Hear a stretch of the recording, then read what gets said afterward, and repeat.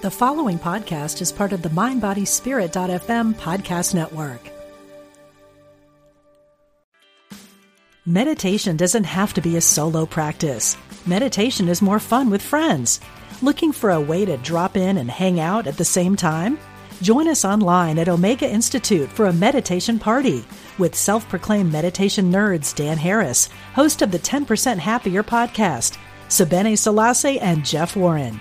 This 3-day retreat will stream live from Omega's Hudson Valley campus May 17th to 19th.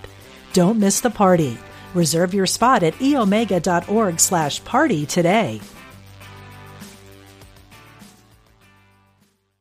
What does motion sound like? With Kizik hands-free shoes, it sounds a little something like this. Experience the magic of motion. Get a free pair of socks with your first order at kizik.com/socks. You're listening to Unity Online Radio, the voice of an awakening world.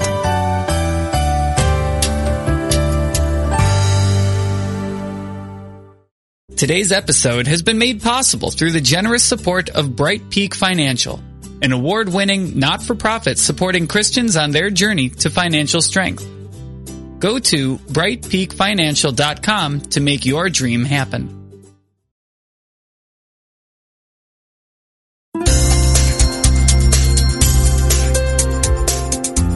Thank you for tuning in for this Unity Partner Program. Unity Online Radio partners with spiritual leaders from organizations whose mission and messages complement Unity's. We are pleased to bring you this program on Unity Online Radio, the voice of an awakening world.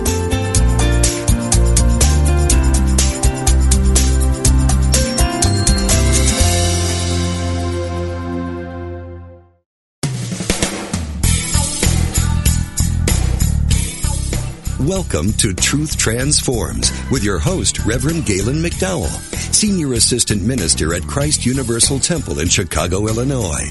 This is the program for spiritually enlightening discussion, interviews, and the practical application of new thought principles to transform your life. Now, here's your host, Reverend Galen McDowell. Welcome to Truth Transforms. I'm your host, Galen McDowell, and I'm the Senior Assistant Minister at Christ Universal Temple in Chicago, Illinois, where the Reverend Dr. Derek B. Wells is the Senior Minister, and the Reverend Dr. Johnny Coleman is the founder. We're in the midst of a series talking about the history of New Thought, and today I'm bringing back to the show my good friend, the Reverend Dr. C. William Mercer, as I just called Reverend Will. How you doing there, Reverend Will? I'm great, and you, Galen? I'm doing well. Some people might not have heard the first time you were on the show, so could you give people some of your background? How do you get involved with New Thought, up to what you're doing now, including your books and your ministry? Sure. I first became associated with New Thought through a great aunt of mine, a divine science minister named Ruth Carr, who kept showering me with materials as I was a young person. I even got a subscription to Daily Word when I was 12 years old. And although I managed to remain very dry through the years, I never lost any of the materials that she had sent me. And when I moved to Arizona in 2004, suddenly I was finding all of these materials as though they were intended to find me at that particular time. And one thing led to another. I became associated with Dr. Blaine Mays and INTA and was initially ordained by Blaine, and then chose to follow the divine science path really as a function of my aunt's involvement, and then moved to New York about 7 years ago to join my wife, Cedar Corridan Mercer, Reverend Cedar, in starting a divine science church in New York. And we currently have that church active as a church without walls, meaning that we do outreach and involvement with the community without necessarily having a brick-and-mortar location.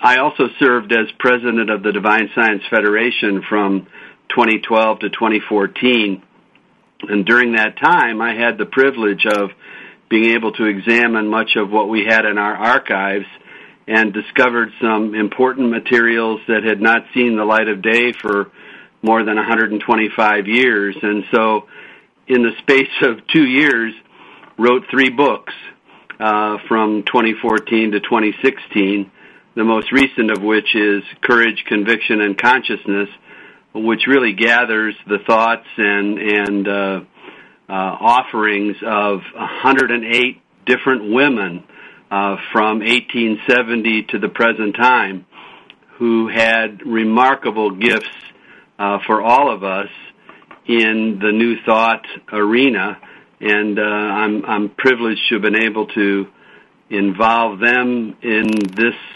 presentation so that their voices are heard again, because many of them have not been heard for a long time. Beautiful, beautiful. So, I was looking through Courage, Conviction, and Consciousness, which, first of all, is a gigantic book, with a great price, $25 for a book you can read for a whole year, basically, with, daily thoughts from the different writers. One of the things that really struck me was the variety of women you have in the book.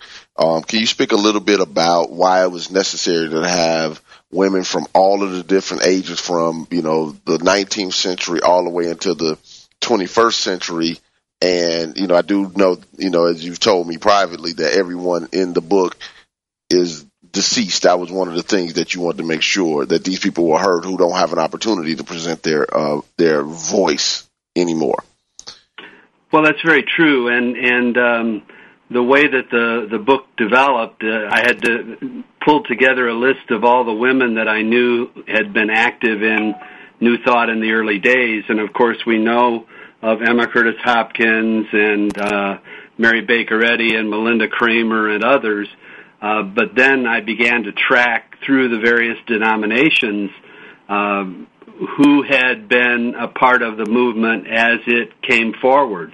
And we have a whole series of people, obviously, from Unity, religious science, divine science as well, and then, of course, Universal Foundation for Better Living has had very significant women that have stood out and whose messages are as fresh today as they were at the time that they were written. Yes. So when you were doing the history and working with the different various writings of the different people, was there anything that in particular really stood out to you? Well, what are the few things? Maybe that's not a singular question. There are a number of things that stood out. First of all, in a very general sense, there were many women who operated on the periphery of what we regard as the mainline New Thought denominations, including people like Annie Ricks Milletz and Harriet Hale Ricks, her sister, who started Home of Truth back in 1905, and then other women who had remarkable New Thought involvement without necessarily being identified as such. Nora Holm, who wrote the Runner's Bible for her daughter who was going off to school. If you look at the Runner's Bible, it's pure New Thought. Agnes Sanford, who is very well regarded in the area of healing, but never associated specifically with any of the denominations of New Thought.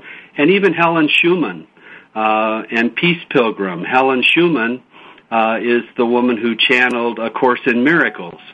And for any of us who are familiar with ACIM, it is so purely New Thought that to not include her and to not include someone like Peace Pilgrim would have been a much greater error on my part. So I tried to be expansive, and I tried to give credit to women who had played roles that are not always directly identified with New Thought, but who are certainly part of the fabric of our belief system. Yes, definitely. So, many times when you'll hear somebody or read something and say, well, this hasn't been identified as new thought, but you can see the thread through it consistently. And that's one of the things that stands out. You'll hear someone and say, well, that's new thought. And might not necessarily be new thought, quote unquote, a person who's gone through the training, had the pure training. Like, for instance, a friend of our ministry, like Iyanla Van Zandt, who's never actually had, I guess you would call, formal New Thought training, but she teaches New Thought metaphysics with some other things. But you can't deny what she's teaching. I was actually having this conversation with Dr. Will Coleman. I'm sure you know of. I don't know if you do or not, but he's a Bible scholar who does, mysticism and, Hebrew, Latin, Greek languages, Kabbalah, a whole bunch of different things. And he discovered New Thought because he was teaching at Michael Beckwith's Revelations Conference, and he was just teaching the biblical mystical tradition. And people came up to him and said, "Oh, you're teaching New Thought." He didn't really have a real clear understanding of what that meant. So he heard a New Thought, but he never studied it. Then he discovered by reading Ernest Holmes and Fillmore and other writers that it's the same thing. It's the same thing. It's exactly true. And another example from the book would be Evelyn Underhill, who was highly regarded in the area of mysticism, beginning in probably peaking in the 1950s. But her material, as you explore it, again, just rings true across the board related to New Thought philosophy and theology. Yes, definitely. I also let me just make sure I let if anybody does want to call in and ask questions, I want to give you an opportunity to do so. The number is 888-558-6489, 888-558-6489. One more time, 888-558-6489. So, I wanted to talk to you about something we were talking about offline, a person that I really wasn't aware of, a woman named June Cobb, an African-American woman. And I'm asking this question about her in the context of African-Americans and African-American women in particular, because this book is about women in the New Thought movement who were prominent and figuring out a way to make it work in the way the nation was at the time in the early 20th century, late 19th century, that predated the founder of the organization I'm in, Reverend Coleman, who most likely, without a shadow of a doubt, is probably the most popular African-American woman and successful in the New Thought movement. But it was so many people that came before her who did not get recognized. Can you talk a little bit about that? I'd be happy to. June Cobb was a blessed discovery for me. I had heard her name and tried to do research on her, and it was difficult to find anything of substance, although I did initially locate a photograph. And then I learned her story. She traveled at age 18 in 1920, in the midst of Jim Crow, from Glastonbury, Vermont, all the way over to Los Angeles, presumptively by train, alone. And within weeks of the time that she arrived in Los Angeles, she was offering metaphysical classes in her home.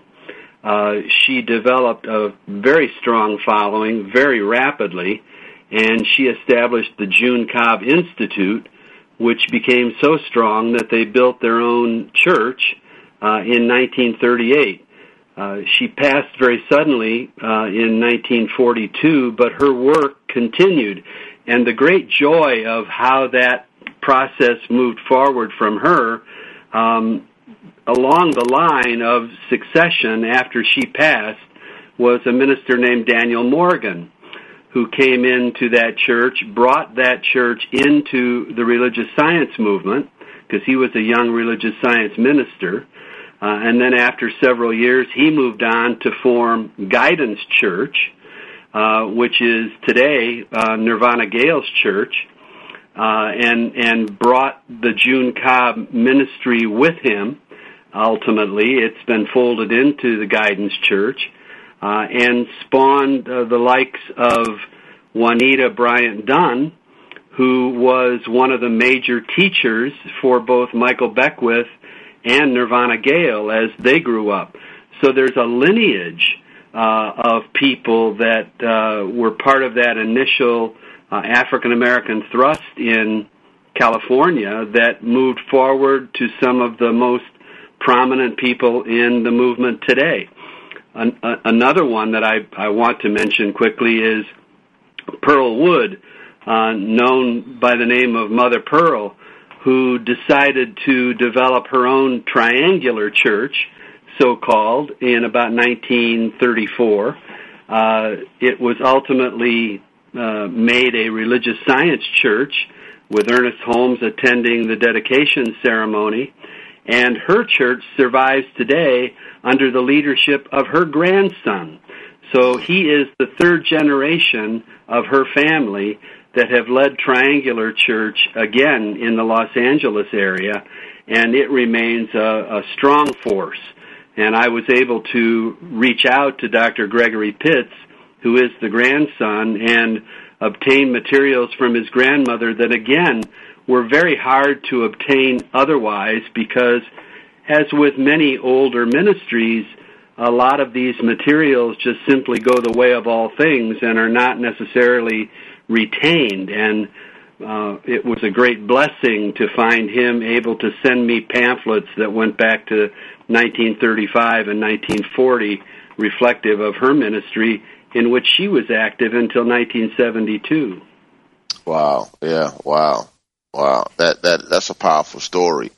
You know, I was reflecting at Christ Universal Temple this past Friday. We had we called it a New Thought Revival. We had different speakers from the Universal Foundation for Better Living presenting, and at the end of the day, we rededicated the large fountain that's in front of our church. We call it the Mother Parker fountain because it was originally dedicated to Reverend Coleman's mother, Lula Parker, which is so for people who were around when Mother Parker was in a body, they understood the significance of it, because this African American woman who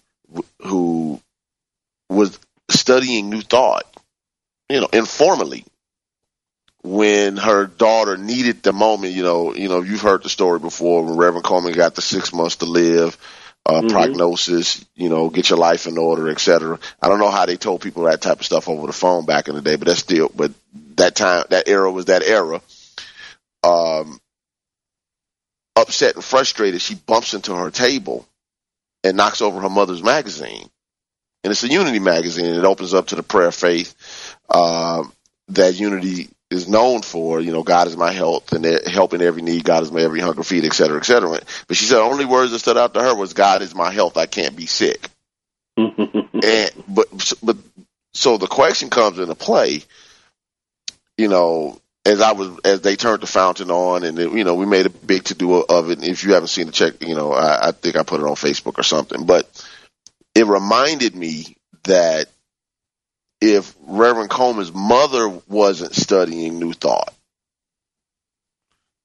before that moment happened, there would be no Christ Universal Temple. There would be no Universal Foundation for Better Living. I may or may not be a minister, and so many other people, because people were getting it the way they could get it back then, by any means necessary, and because New Thought was highly a ministry that not necessarily focused on buildings, but focused on literature, it could get anywhere. And, so it just, as you're talking about how things happen and end up being, just unexpected. I'm sure she never even imagined that her daughter would be the Johnny Coleman. Mm-hmm. While she's studying Daily Word and Unity magazines. Exactly, and I'll take a page from that kind of story, because my great aunt, who is in the book, Ruth Carr, sat on her mother's lap. Her mother was the wife of the head of the Dutch Reformed Church in Cleveland, Ohio. So it's about as far as away from New Thought as you could be within the Christian faith. And she received the biweekly newspapers that came out from Unity in those days and developed a scrapbook. And so my great aunt would sit on her mother's lap as her mother would go through the scrapbook and bring all of this New Thought to my great aunt's attention. And I have to follow that lineage too, because if it had not been for that activity, my great aunt might not have gone the direction that she did, and who knows where I might have gone at my point in life. So there are so many of us that owe our involvement in New Thought and our relationship with God that results from that, from the kind of unseen and yet very real connections that we have historically. I can also say, were it not for Mary Baker Eddy, who is sometimes viewed as an ancillary character to New Thought, we wouldn't have an Emma Curtis Hopkins, and without her, perhaps not an Ernest Holmes. So this has been a marvelous process to watch, the unfolding, the pulling back of the layers of the onion, if you will, as people have become familiar with New Thought through unusual means. Yes. It's time for us to take our first break, so we're going to quickly take it, and then we'll come back, talk to the Reverend Dr. C. William Mercer about courage, conviction, and consciousness. We'll be right back with Truth Transforms.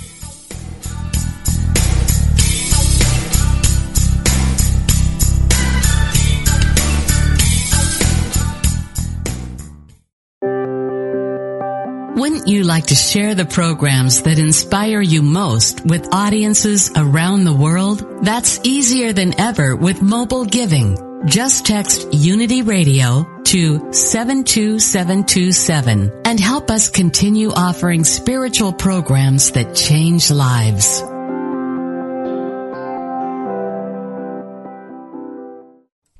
So there I was, staring at a closet overflowing with clothes, practically bursting at the seams in their polyester prison. I had 10 minutes left to get dressed, and the stress was kicking in. Are turtlenecks still a thing? What about rhinestones? Where did I get this? Oh, my leggings from 1987. The scarves are attacking me. Sound familiar?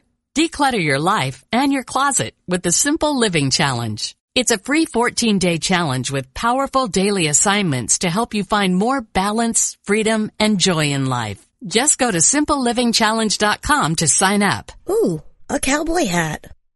Do you ask with childlike wonder, what is the nature of God? Who is Jesus? What is the Christ? How do we know what we know? When you ask these or other heart-centered questions about the non-physical, intangible aspects of life, you are, on some level, a student of metaphysics. New from Unity House and nearly 5 years in the making, Heart-Centered Metaphysics, a deeper look at Unity teachings, is now available. This is Paul Hasselbeck, author of this quintessential study guide. Enjoy a deeper exploration of universal spiritual principles and truths, whether you're just starting or have been seeking for years. Each thought-provoking chapter of Heart-Centered Metaphysics speaks to truth seekers like you, providing essential tools to help elevate your consciousness and create spiritual transformations in your outer life and circumstances. Order your copy today from the Unity online store at www.unity.org. Then click on Shop.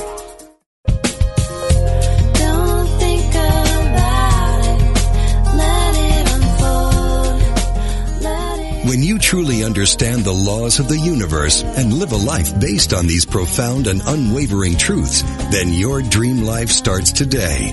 No more waiting, no more wandering. If you're ready to let go of the striving and move into the allowing, you're ready for everyday attraction on Unity Online Radio. We study the teaching of Abraham given to us by beautiful Esther Hicks, so we can release confusion for clarity, exchange struggle for serenity, and have the time of our lives today. Join host Ray Zander every Friday at noon Central Time, 10 a.m. Pacific on Unity Online Radio for Everyday Attraction, where the law of attraction gets real.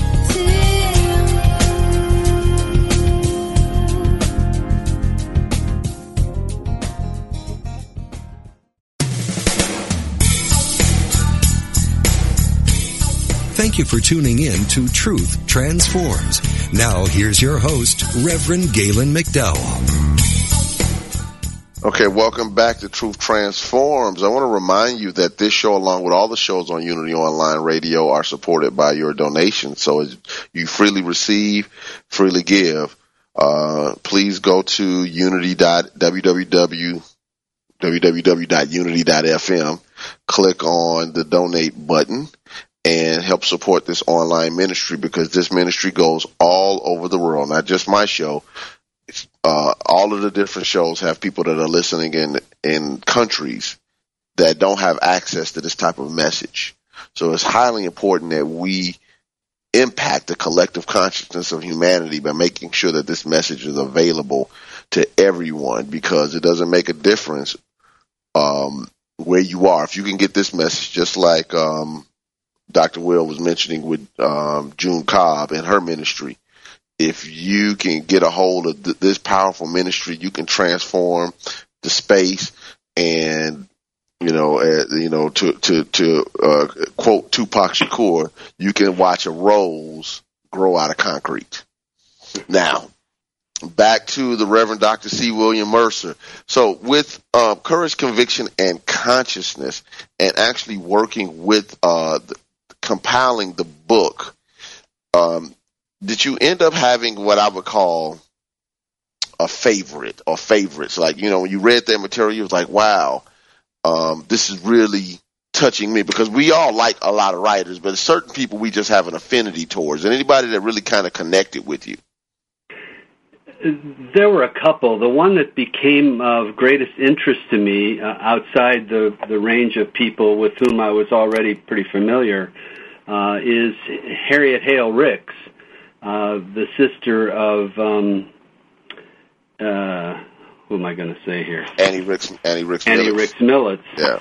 Who wrote some marvelous work back in 1916 in the area of prosperity.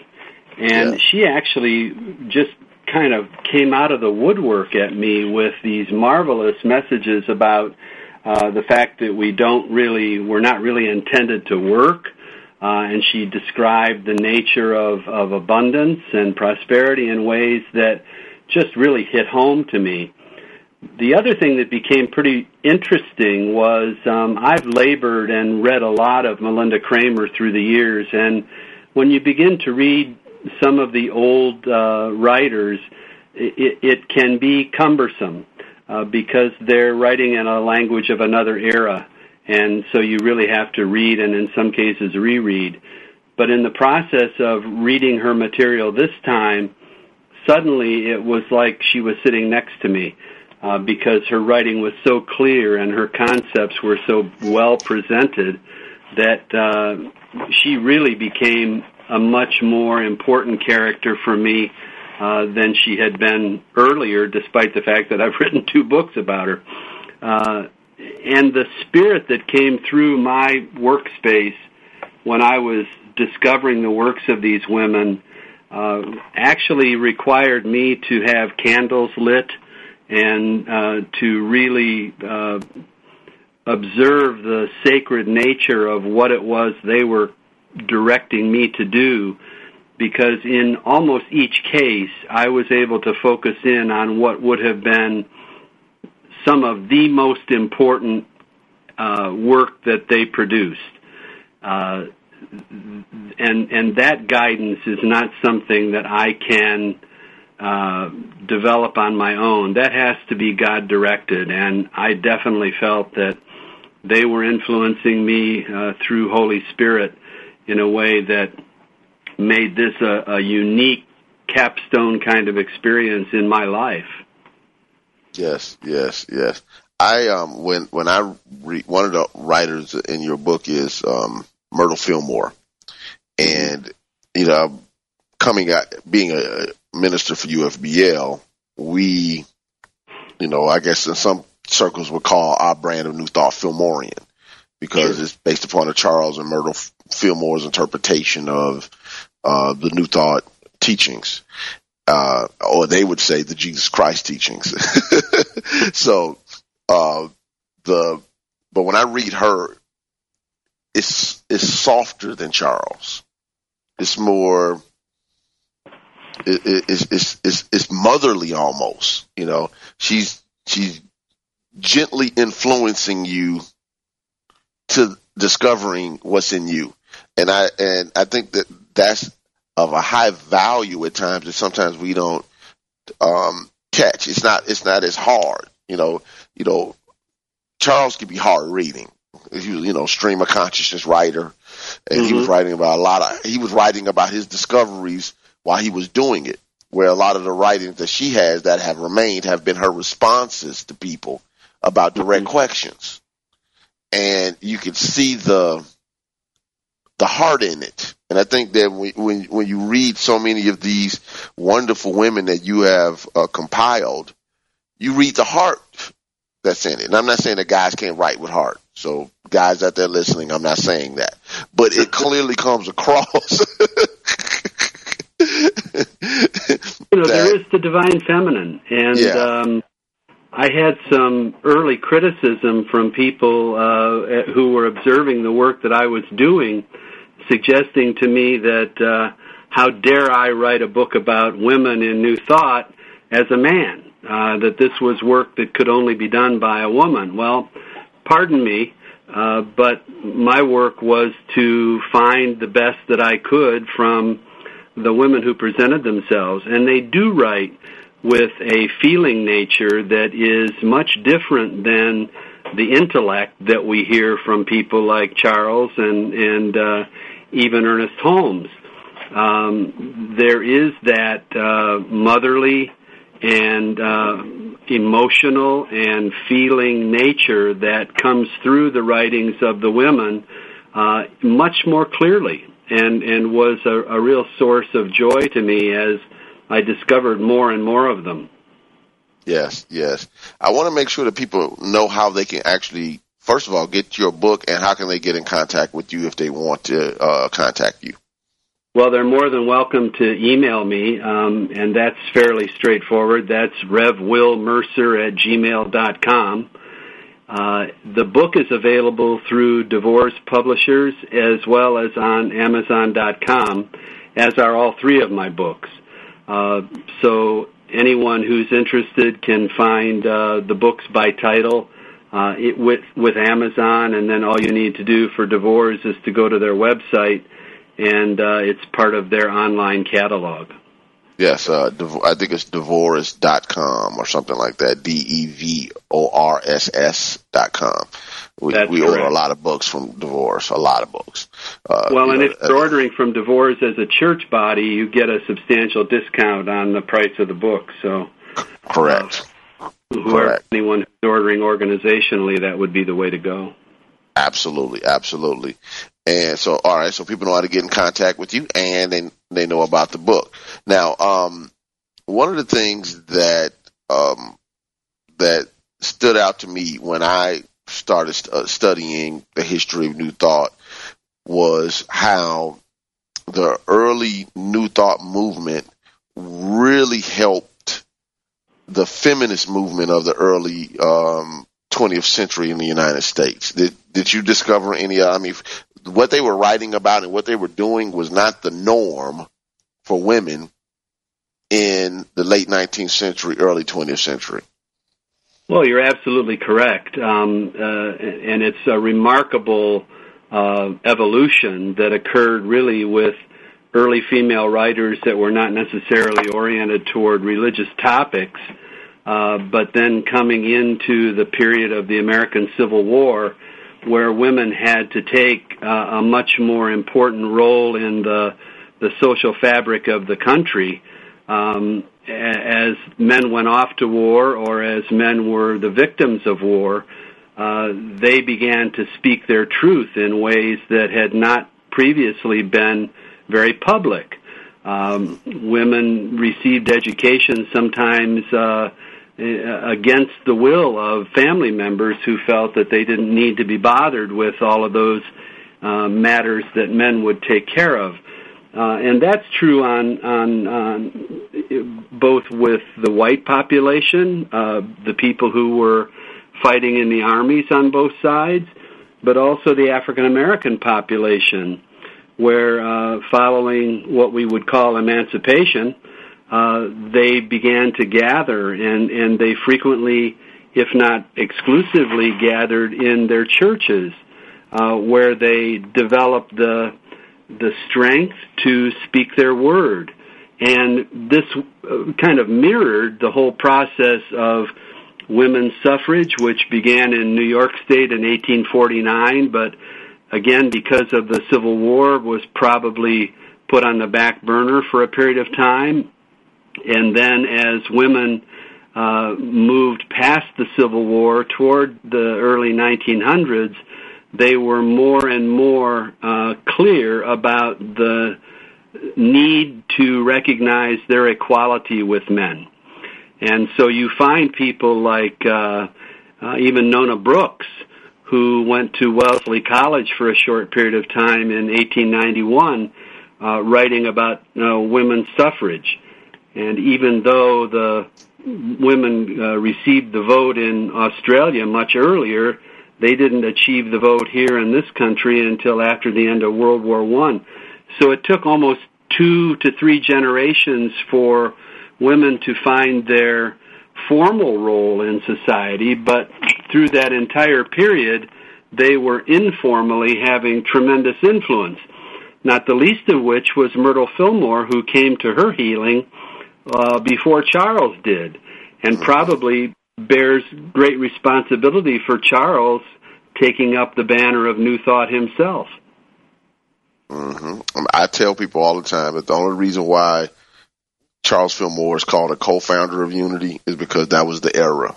Myrtle Fillmore started Unity years before Charles even got involved.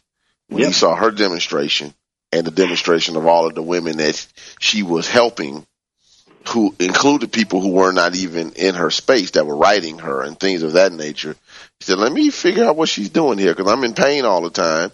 And she's completely cured of tuberculosis.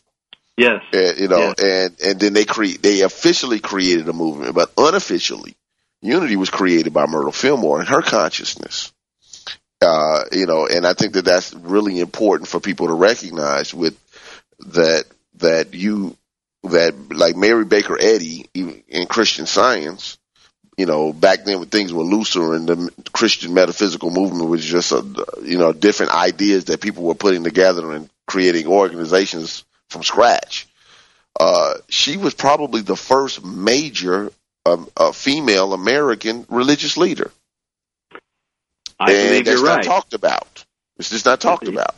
I mean, she had a national movement. It wasn't local. That turned into an international movement. And had it not been for her difficult personality, it might have not developed as rapidly as it did, but she had a tendency to jettison people if they didn't perfectly agree with her, and thereby we have Emma Curtis Hopkins and the massive expansion of New Thought that she helped create, and she was indeed the person who ordained the two Fillmores. Yes. So the women were absolutely key. And as you pointed out, they certainly weren't alone. Men were involved, Warren Felt Evans, Quimby, others that played early and important roles, even back to Emerson and Thoreau in undergirding what became New Thought. Nonetheless, the women, from the standpoint of literature, provided much more power and much more substance than their male counterparts in terms of sheer numbers. Yes, and I would also add that they were speaking to a different need, because when you need to use these principles to get ahead, because you're being oppressed by any system, you are actually meeting a direct need with it. it started off as a healing movement and then a female empowerment movement. I take, for example, Reverend Coleman. She started it off as, she had to get a healing. Early 1950s. She's in her early 30s. You have 6 months to live. She had to get it. Started Christ Universal Temple at age 36. Mm-hmm. But she was speaking to the needs. This 1956. You were in Chicago, the most segregated city in the United States of America, as far as how people live and integrate with each other. And she was speaking a need to the empowerment of a people who needed that particular message. If lift your consciousness up, apply these spiritual principles, to help transcend the Jim Crow America that they lived in. And I think that sometimes without looking at that context, people can, well, how could that church grow so rapidly? When I listen to the stories from the people who are still around from the early days, see, it was explosive growth, not growth, explosive growth. She was speaking to the needs of the people. If you were black in Chicago in 1956, if you didn't have adequate money, you didn't have adequate health care. If you didn't have adequate health care, you had stresses. If you didn't have she was educate your mind spiritually, not just with education, but do that as well. These are the principles that can heal your body. This is how you develop prosperity. And she became known as a prosperity teacher, and and even took the arrows for it in the Chicagoland area and nationally. But that's what her community needed. And I think go ahead, excuse me. And I think that's true with so many of the African American leaders in New Thought and in Christianity in general. Not to limit it to just those two categories. Right. They also were pulling a people up that had been oppressed and rejected by so many for so long, and reinvigorating the consciousness of both men and women. Daniel Morgan, who came after June Cobb, became a force, a major force in New Thought on the West Coast. Played a major role in continuing the growth of New Thought and male and female empowerment within the black community that has a heritage that reaches us today. Right. I think the real benefit of ministry and what these women were doing in Courage, Conviction, and Consciousness was speaking to the needs of the community, the followers, the people that needed the message, because if you're reading her, any of these leaders, the Nona Brooks, the Melinda Kramers, or somebody who people might not know about, the people who might not be as well known because they didn't have publications. So some of the UFBL people that you put in the book, the Reverend Christina Knox Walthall, the Reverend Una Barker in Guyana, where I recently saw some pictures of Reverend Coleman in Guyana. Actually, we have a picture in the church, and I didn't even realize it until that it was her, because the picture was so old that it was Reverend Coleman ordaining Una, and I didn't know it was her. Walking through the church, walking through the streets with her as they dedicated her first church building in Guyana. Right.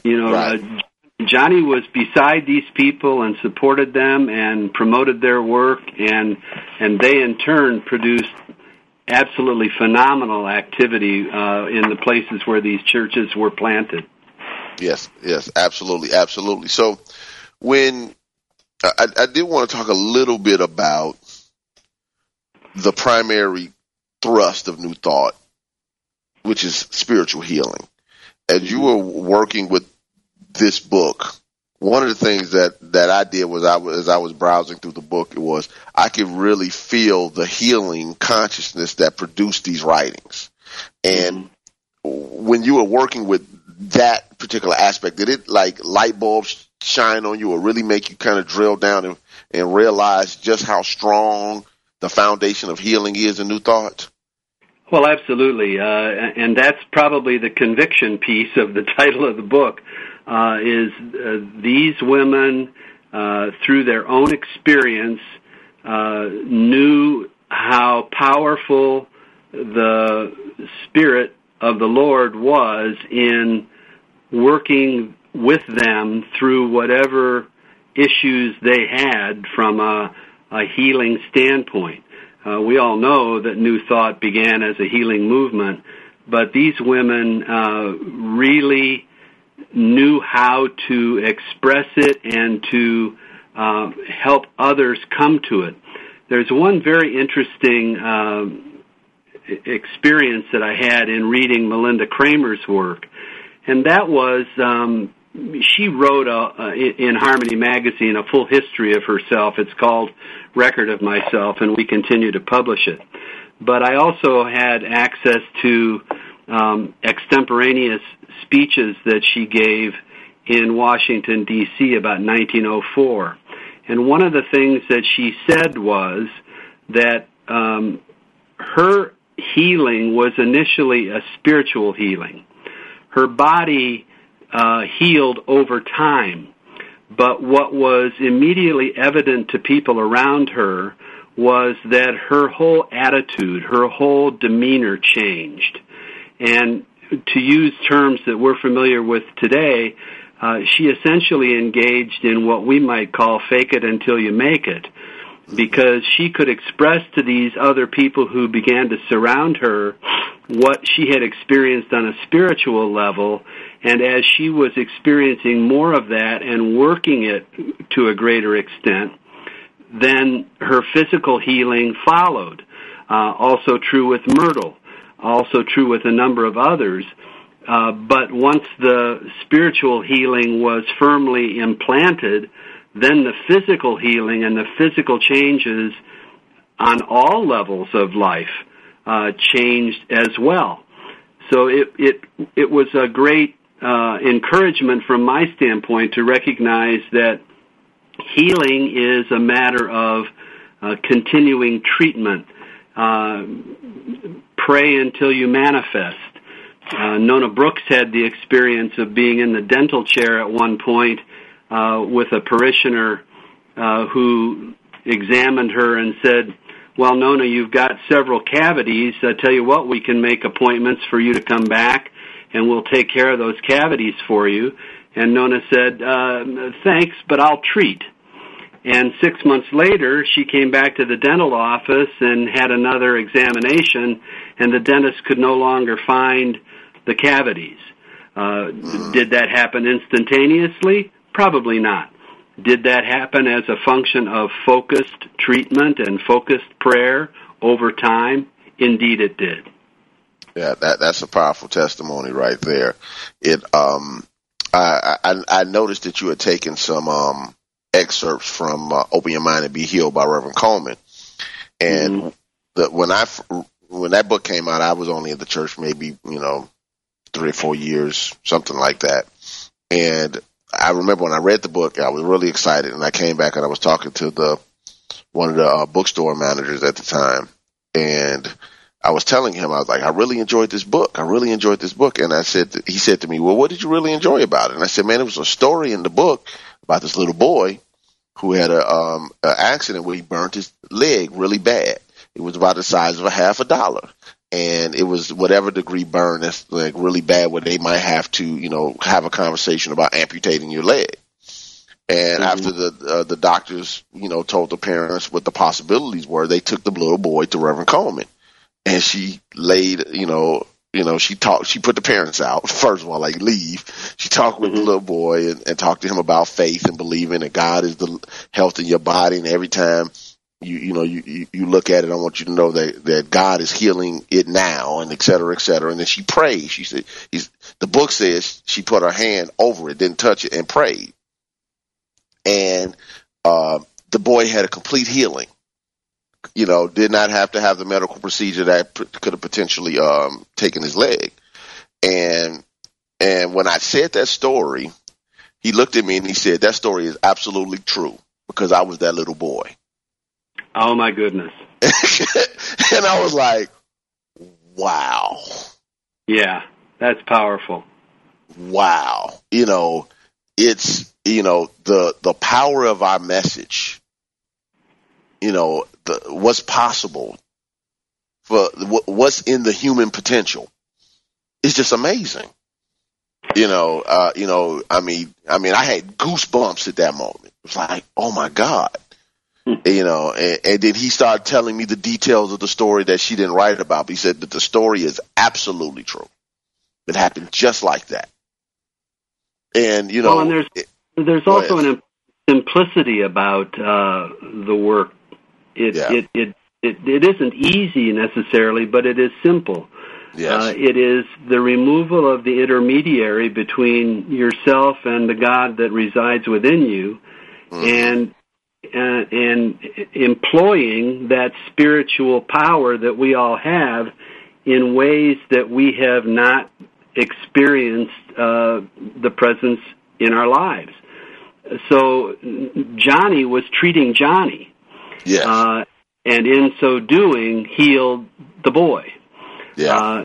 And in fact, one of the quotes from her that came from Philippe Matthews' interview with her when she was talking about it works if you work it, she talked about the fact that she works on Johnny Coleman every day, that was the focus of her spiritual investment, because it was in working on Johnny Coleman every day that she was able to provide the gifts to others that came forth. Yes. Every morning she read the Daily Inspiration for Better Living, the Daily Word, Creative Thought, which is now out of print, and the Science of Mind magazine. Mm-hmm. And she said whatever struck her, she would take into meditation. This was every day, no matter what. You know, she would read all, and what I just mentioned at the time, because Creative Thought is no longer around, which was a beautiful, beautiful publication, was the one, and whatever else other writings, but those four periodicals she read every day. She told me that. And she said, whatever I read that strikes my soul, I take that into my meditation. And that's what she works with. So she was consistent about working on herself. That statement is absolutely true. She would come in to the bookstore and say, what should I be reading? Let me know what's new. Let me know, because it was the push to continue to evolve. And all of these ladies encouraged, conviction and consciousness were people who maximized the talent. And I'm not saying that everything that was in them, but to their level of understanding. They pushed through, they demonstrated, they helped people along the way. And I would say we don't know how many lives have been changed by these over 100 authors that are in your book. I don't think we will ever know. Countless. It's countless. And the emphasis you put on Johnny's work every day is such an important key. You can't do this once or twice a month, or go in on Sunday morning and get showered off and then behave in a different way through the week and expect to have the kinds of results that these women were able to produce, and that any devoted New Thought person can produce. It requires that kind of daily focus. It may be different each day. It may be at a different time. It may take a different period of time that's available, given all the worldly things that we're engaged in. But if you're not making contact with that divinity within each and every day, then you don't have the familiarity and the power that Spirit will provide to make these dramatic changes for yourself. And that was the chief lesson that each and every one of these women was teaching, much as Jesus said, these works and greater works you will do, to paraphrase. The whole concept is, if you are paying attention, if you are developing your relationship with Spirit, then your power is unlimited to make positive change in your life. Absolutely, absolutely. So, because we're wrapping up on the last minute and a half, I want to encourage everyone to get the book Courage, Conviction, and Consciousness, because it's set up like a daily periodical. You can read one author a day, and it's even dated. January 9th is a particular person, et cetera, and you can use it as a soul study over a course of a year. So you can get it and just start with the day that you're at. Whenever, you get the book and just read it through the course of a year. And if you allow what these giants of New Thought, these women who impacted countless lives, presented, the spirit in you will connect with what the spirit in them presented. It will give you another opportunity to discover the unlimited possibilities that are within you. So I highly recommend that you get the book, you start working with it. I'm going to start working with it as a daily reading, Will, just letting you know, because I want to get into the consciousness. For me, I never want to forget the consciousness or the cloth that I'm cut from. And, Johnny Coleman was a part of a lineage of thinkers. And now I have that baton along with many other people in my organization, just like you have in Divine Science and our friends in religious science, et cetera, and unity.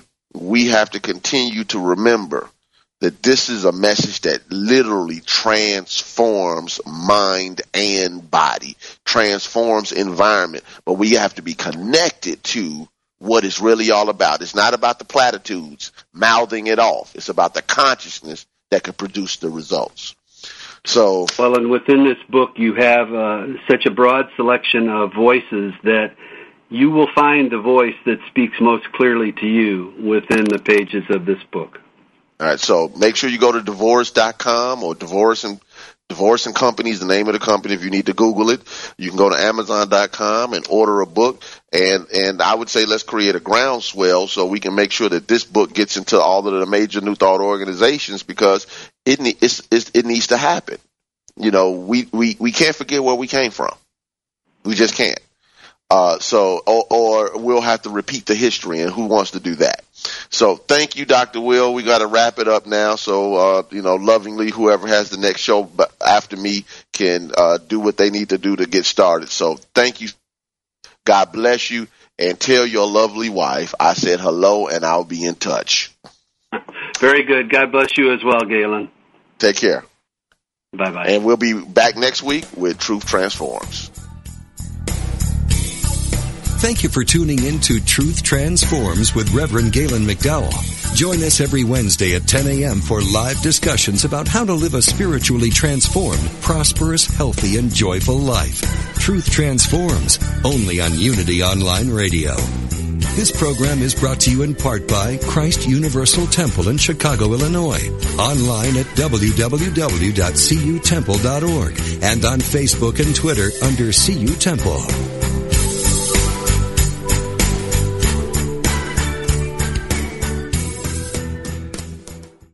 Blissful stillness, come to me. Blissful stillness, come. Tens of thousands of listeners, like you, have been transformed through the ministry of Paulette Pipe and her program, Touching the Stillness, one of the longest-running programs on Unity Online Radio. Paulette's latest album of guided meditations, Blissful Stillness, is a new and different experience.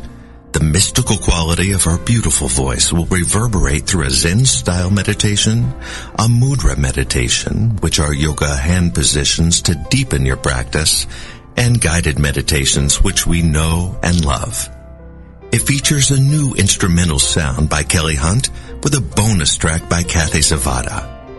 Experience a blissful immersion into quiet and stillness by purchasing your own copy at shop.unityonline.org. Blissful stillness, come.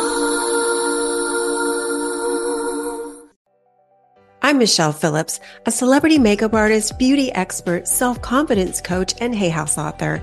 My podcast, Beauty and Beyond, is the place for women navigating the challenges of the aging process.